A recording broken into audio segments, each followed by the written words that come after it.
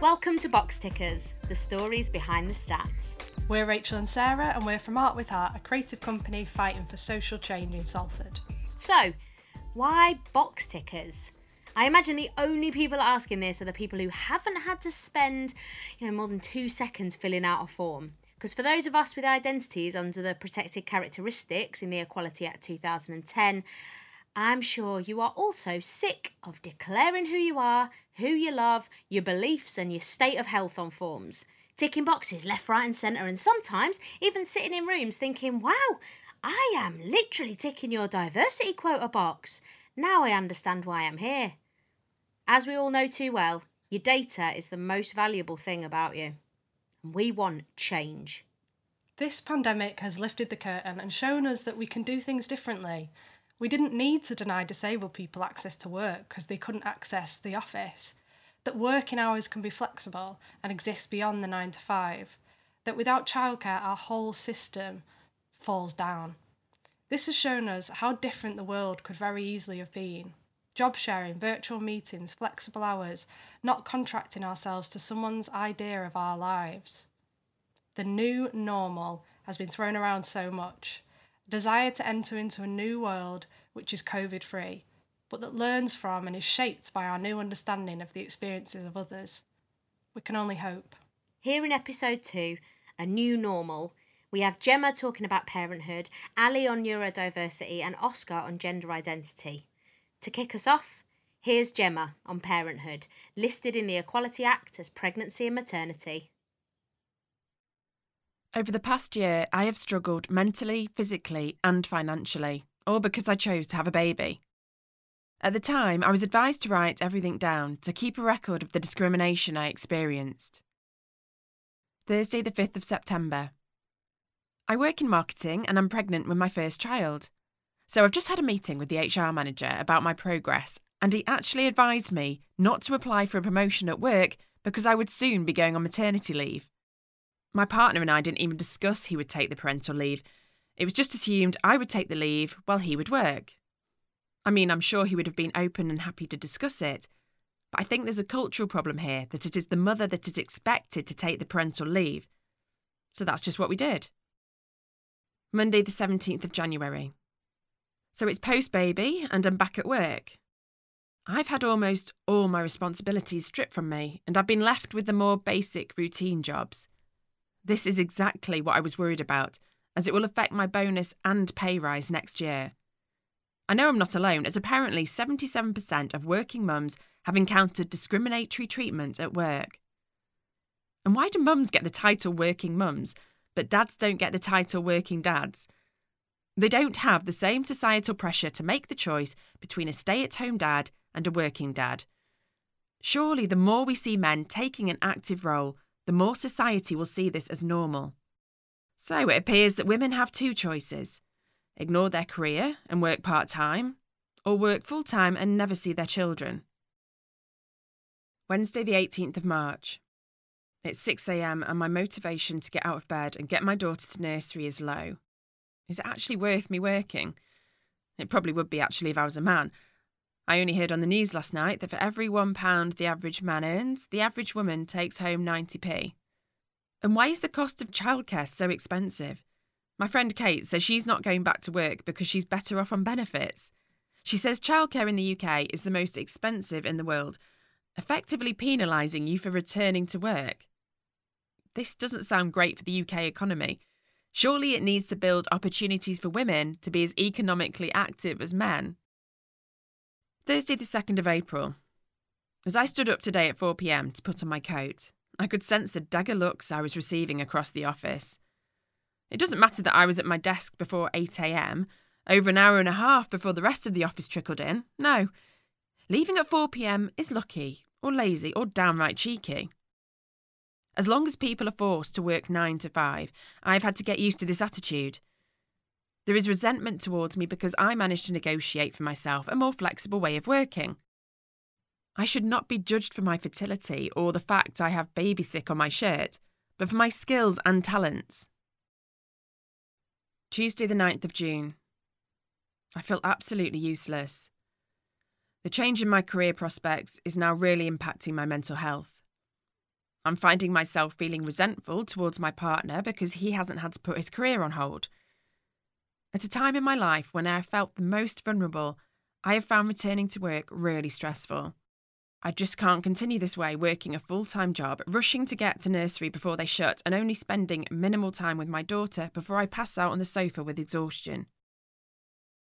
I want to see jobs advertised as flexible by default, unless an employer can justify why that job can't be done flexibly. Working mums deserve a career as well as a family life. I want to see a cultural and societal shift we so desperately need for childcare to be seen as a parental challenge rather than a mother's challenge. I want to see changes to our childcare system. Childcare should be made affordable for struggling families helping parents return to work. I want women who suspect they are not getting equal pay the right to know what a male colleague doing the same work is paid. And I want to see employers rethink how they recruit, retain and develop female talent. What we have done up to this point clearly is not working. In a post-pandemic world, we are seeing pregnant women and mothers being forced out of their jobs at a terrifying rate due to a lack of childcare and discrimination. 81% of mums rely on childcare in order to work. The needs of working mothers have been completely ignored during this pandemic. And as many others have warned, we are now seeing that they are the first to go when jobs are cut. The crisis in the childcare sector has been growing for years, but now it is at breaking point. For businesses to thrive, they need to harness the talents, skills and experience of all employees. We are calling on employers, regulatory bodies and the voluntary sector to make vital changes needed to improve the lived experiences of British workplaces so they are the best they can be for everyone. Yeah, I feel like listening to Gemma's piece with all of the dates, like diary entries, when you see everything like compressed together in that time frame, it really brings it home to you how difficult it was even pre-pandemic. And now, people working from home with children, it's been so tough, that lack of flexibility, or there's had to be a sort of forced flexibility. I think just the kind of pressure that we put on parents that feel like they're failing at everything. Like for a lot of people, it is genuinely not worth them, like financially going to work. They're worse off, but also they're worse off because they have more pressure from work, the kind of looks, the glances, the comments when they're, leaving early. They're not at home. They're failing because they're not at home. They're failing because they're not spending time with their child. Like there's so much weighty kind of failure in that. And even the way that, other people respond. So like my friend Rob, him and his partner, they decided that she would go back to work and he would be the main carer. That worked for both of them. That was right. But there's been, the stories he has told me about, rocking up in parks or at, play dates or whatever, and people saying things like, "Oh, are you babysitting today? Is mum having a day off?" Like you don't babysit your own child, and you don't have a day off being a parent. It's a shared responsibility. If there are two parents, then it's a shared equal responsibility. I think that's something that's, it's really difficult. It's rooted in so many things, so many stereotypes, so many problems. So much misogyny and patriarchy, and it's like, it feels like to get the award of super dad or best dad, like the kind of level's pretty low, like compared with what mum needs to go to. Like, take your kid to the park. Win. Star. Gold star. Yeah. Show up at the school talent show. Oh my God, give the guy a medal. Show up on your own at like the kids' day centre group. Oh my God, like this guy's a hero. It's crazy. Yeah, like you're being so nice to mum, letting her have a day off. Like, no, just being a parent. Yeah, completely. And like you said before, I've got friends as well who I had conversations with, and they said, I'd really like to take the full parental leave, but I don't know how people would take it. I don't know how work would take it. There's just all of these negative kind of stereotypes and expectations, and we need to, free the men in our lives as well to make them able to do that and feel like it's an option for them. Yeah, because if men feel like they can't even ask their work if they can have the full parental leave off while their partner goes back to, I mean, where are we at? If we can't even ask the question, if we can't even put the request in, because there's that many barriers of stereotypes and prejudice that we can't even ask the question, we're in a dark place. And as we know, like, you know, it's not an anomaly to be a parent. Like, it's not like a really super rare thing where 1 in like 1,000,000 people are parents. Like, it's a very usual thing. So how have we got to this point where, you know, it's taken a pandemic for a lot of people to see how everything is built on that lack of affordable and sustainable childcare is dark. Completely. And it curtails people's choices as well. So, I mean, it's shocking that we have the most expensive childcare in the world. But it means that some people have to compromise on career ambitions because they just cannot make the sheets balance.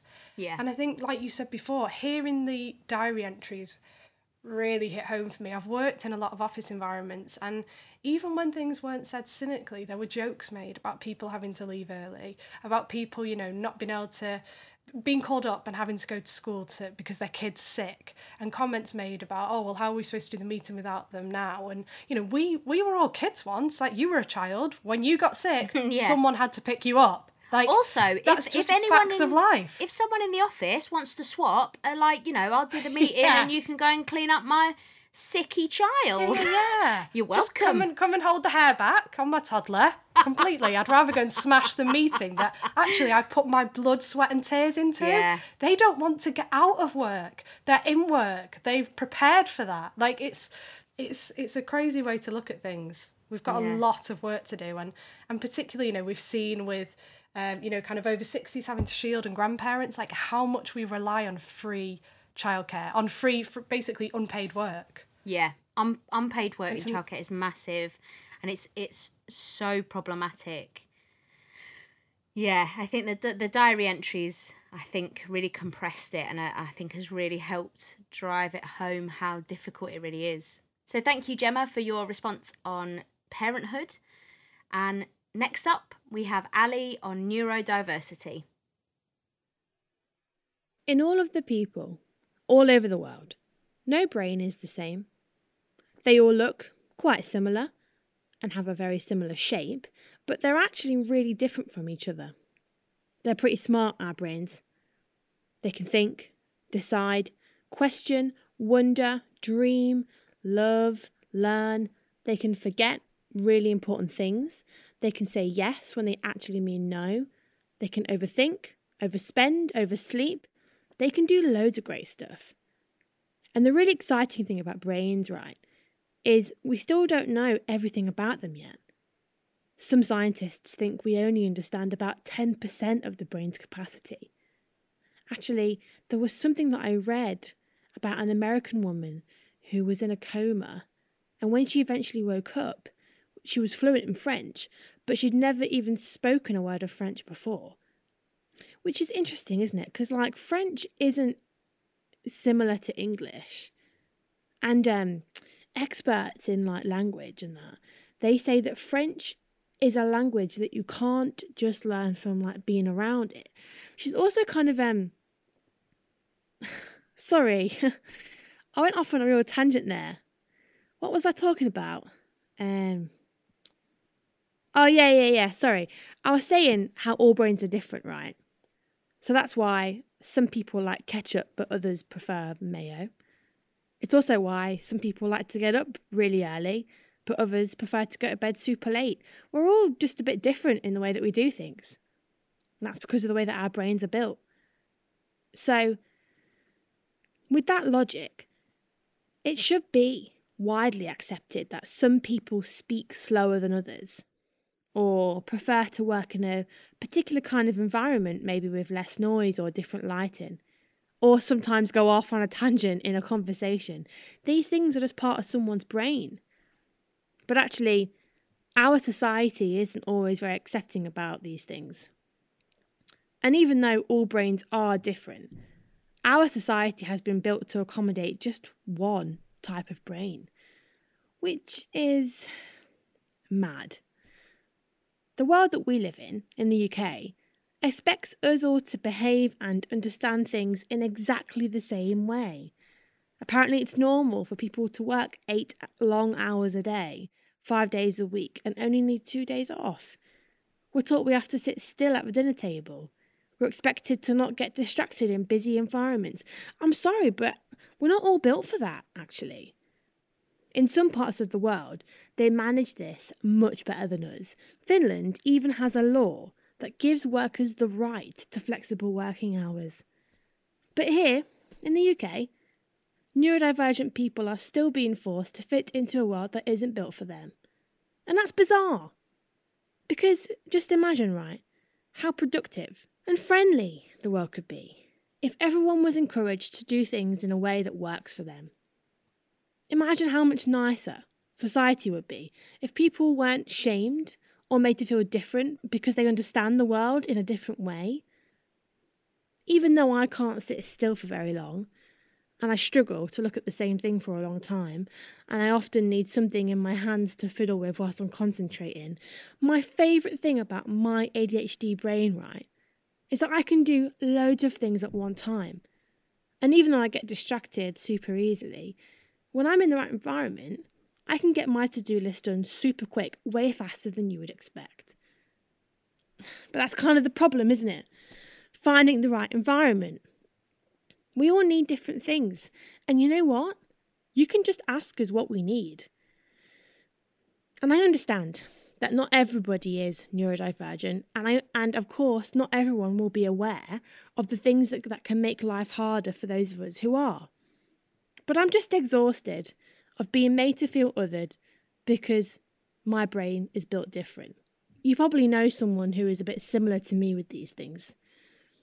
Or maybe you know someone who has a tic, or someone who says words in a different order than you expect. Or maybe you know someone who has quite special interests in pretty unique things like water filtering systems or farm animals. Or maybe you know someone who needs a bit more time to get things done sometimes.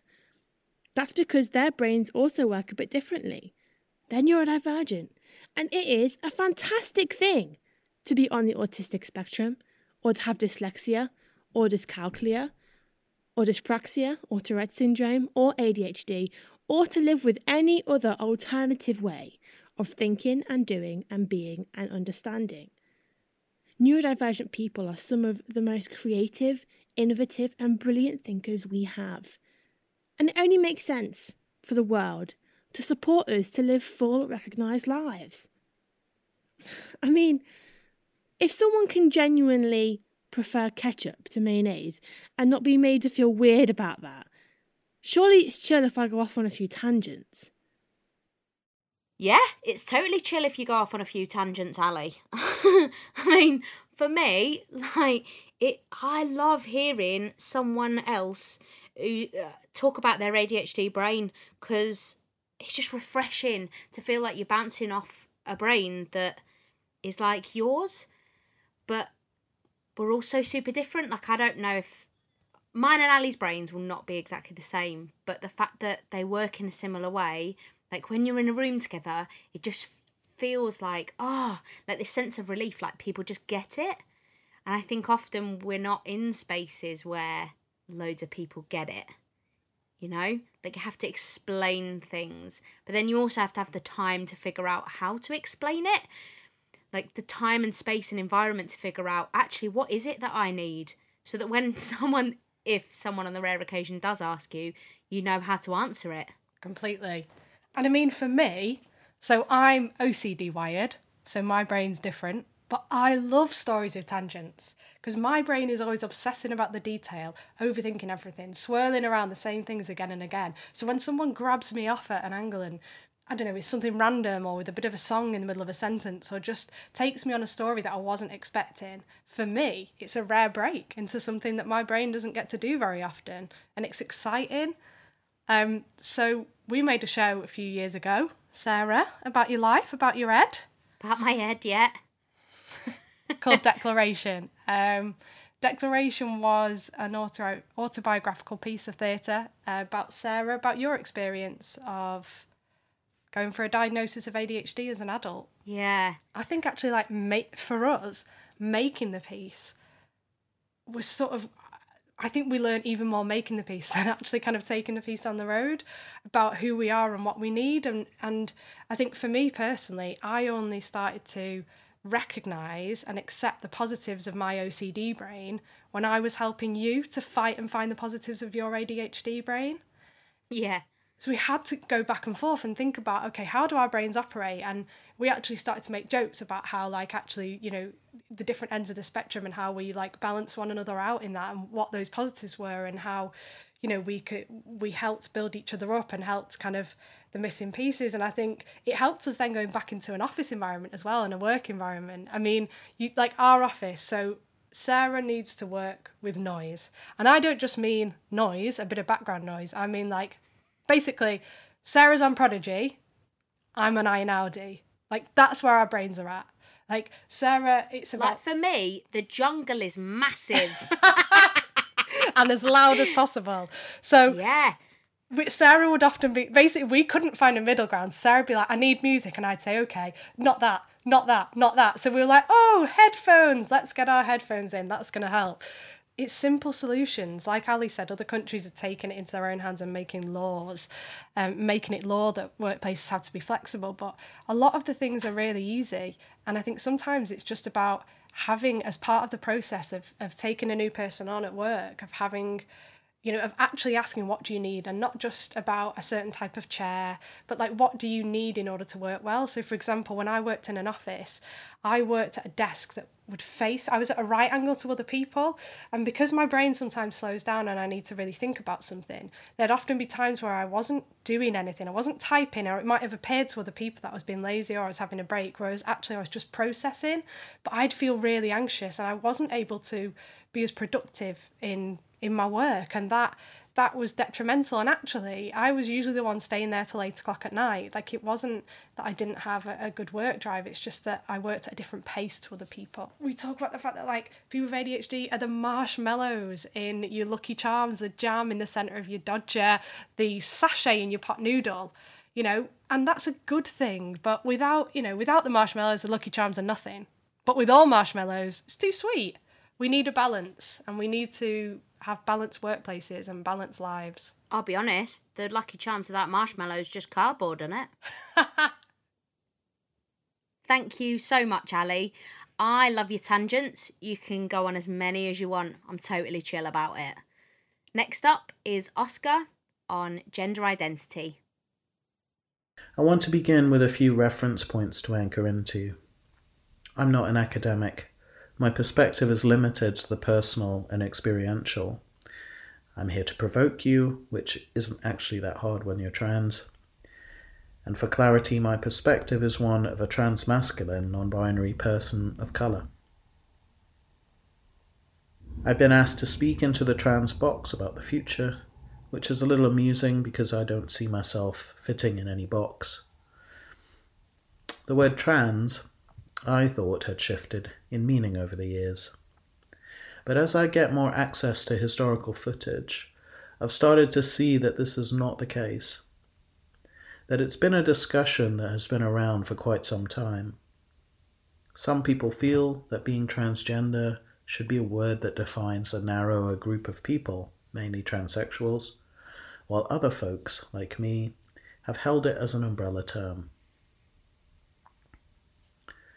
When I first came across the word transgender, it was used as an umbrella term for a number of different identities. Some of these identities are binary and some are not. I personally think that's a good thing, and it also creates challenges around how we communicate with each other when talking about being trans. I can completely understand why people have started to use the term non-binary. I also use that as part of my own description, and I think it's important to acknowledge that. My trans experience is a universally human experience, I believe. It is always evolving, and so is its language. At the heart of my journey is one of learning how to go from a place of secrecy shame, and self-destruction to one of taking responsibility, learning, and growth. This brings me to my first hope for the future. Our trans identities need room to explore. To move on to more nuanced discussion, we have so much to offer from our unique position. Bathrooms and what is in our pants are conversations of distraction and prevent us from really exploring what it means to be us and how we are affected and affect the world around us. We must have space to disagree and redefine ourselves without the constant undermining pressure to make sense to people who are not on this journey. This pressure at the moment is crippling because right now being accepted means not being harassed and murdered in many cases, and that doesn't create a space where we can truly learn about who we are. Sometimes humans need to go away and find a quiet place to work through their confusion and ignorance, and it's not our job to make the world make sense for them.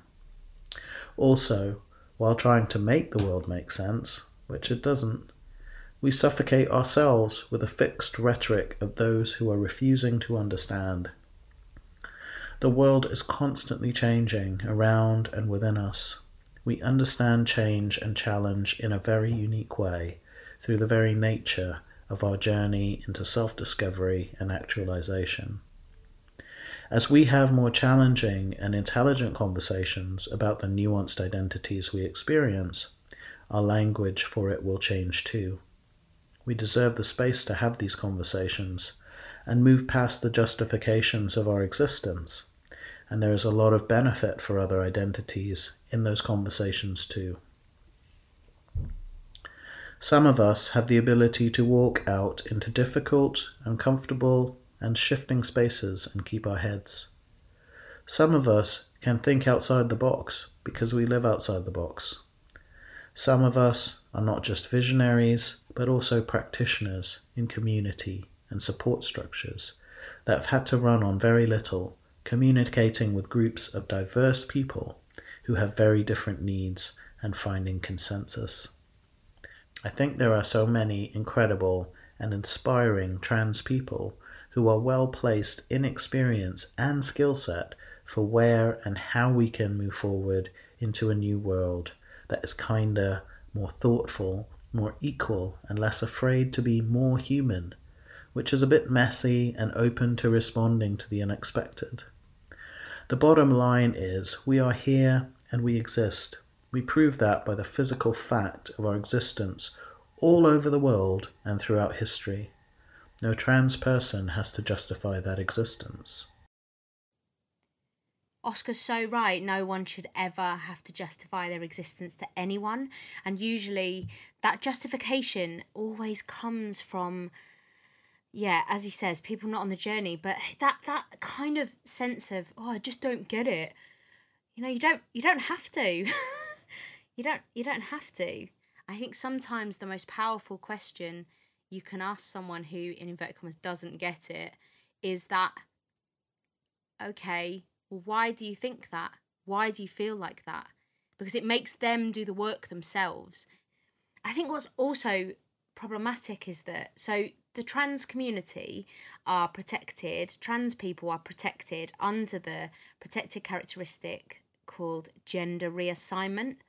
Now, I haven't had a positive response from that wording from one trans person yet. No. So me either. Even the people who are making the protective laws are using terminology which feels uncomfortable for a lot of the people who it is for. And, I totally agree that kind of distraction and the obsession with things is just, I always kind of, when I've had conversations with people about this, I always think, well, hold on, in society how trans people are treated. Why would someone choose to be part of a group that is so discriminated against in society? Being trans isn't a choice. It's not like a flippant thing like, I think I'll do this today on a Tuesday. It's about who you are, and you shouldn't have to justify that to anyone. Completely. I think I find it frustrating when there are people who actually have been very open and understanding of people's sexuality, who attend prides, who, you know, have kind of queer members of their family, but still think that becoming trans or identifying as non-binary is a decision, like you said, is something that you opt into, something that should or could be avoided. Like it can't be avoided. That's a part of somebody's identity in the same way as sexuality, in the same way as all of these other things that we're talking about. And like you said, I think when you've got to fight for your basic right to exist, it's shocking. I agree that there's just it's like trans visibility and rights are so far behind. You know, we are one LGBTQ plus community, but yet, you know, there's sexuality and gender identity within that, and it feels like even within that community there's such misunderstanding, and in wider society. And I feel like, you know, if you can wrap your head around sexuality not being a choice, which it isn't, then I can't understand the barrier when it comes to gender identity. I think there's been a real rise at the moment of really public, people with real public platform, you know, like J.K. Rowling speaking out, you know, the rise of TERFs, trans exclusive radical feminists. I just feel like you are not a feminist, right? If you don't have each other's backs. Because if you are from a group who are, you know, have been historically oppressed or are currently oppressed, then you know what it feels like. So why are you pushing down on someone else? I think, and you know, people, you know, this is a huge conversation, and we'll get onto that in later podcasts. But I think, you know, when people are killed for their very existence, it makes their community feel terrified. You know, they don't. You know, I have trans friends, non-binary friends who don't feel like they can occupy public spaces even. You know, for myself, I feel safer in queer environments and environments where I feel like I can, you know, be affectionate with my girlfriend, but I don't necessarily feel unsafe on a bus, walking down the street, you know. And I think, and Oscar touches on it a little bit, but I know that I've got friends as well who talk about, you know, this idea of being able to pass. Jackie talked about it as well in terms of bisexuality, but being able to kind of how you're... But like the fact that passing exists and is a thing Yeah. is problematic. Like Completely. that is absolutely gender in a binary structure. Completely. You know, there is no passing of any gender, because that puts us very much in it's this, or you are this, or you are that. Yeah. And or you're trying to be that. yeah, and for some people that fits, that's fine. That's great. But actually, for a lot of people it doesn't, and that should be okay.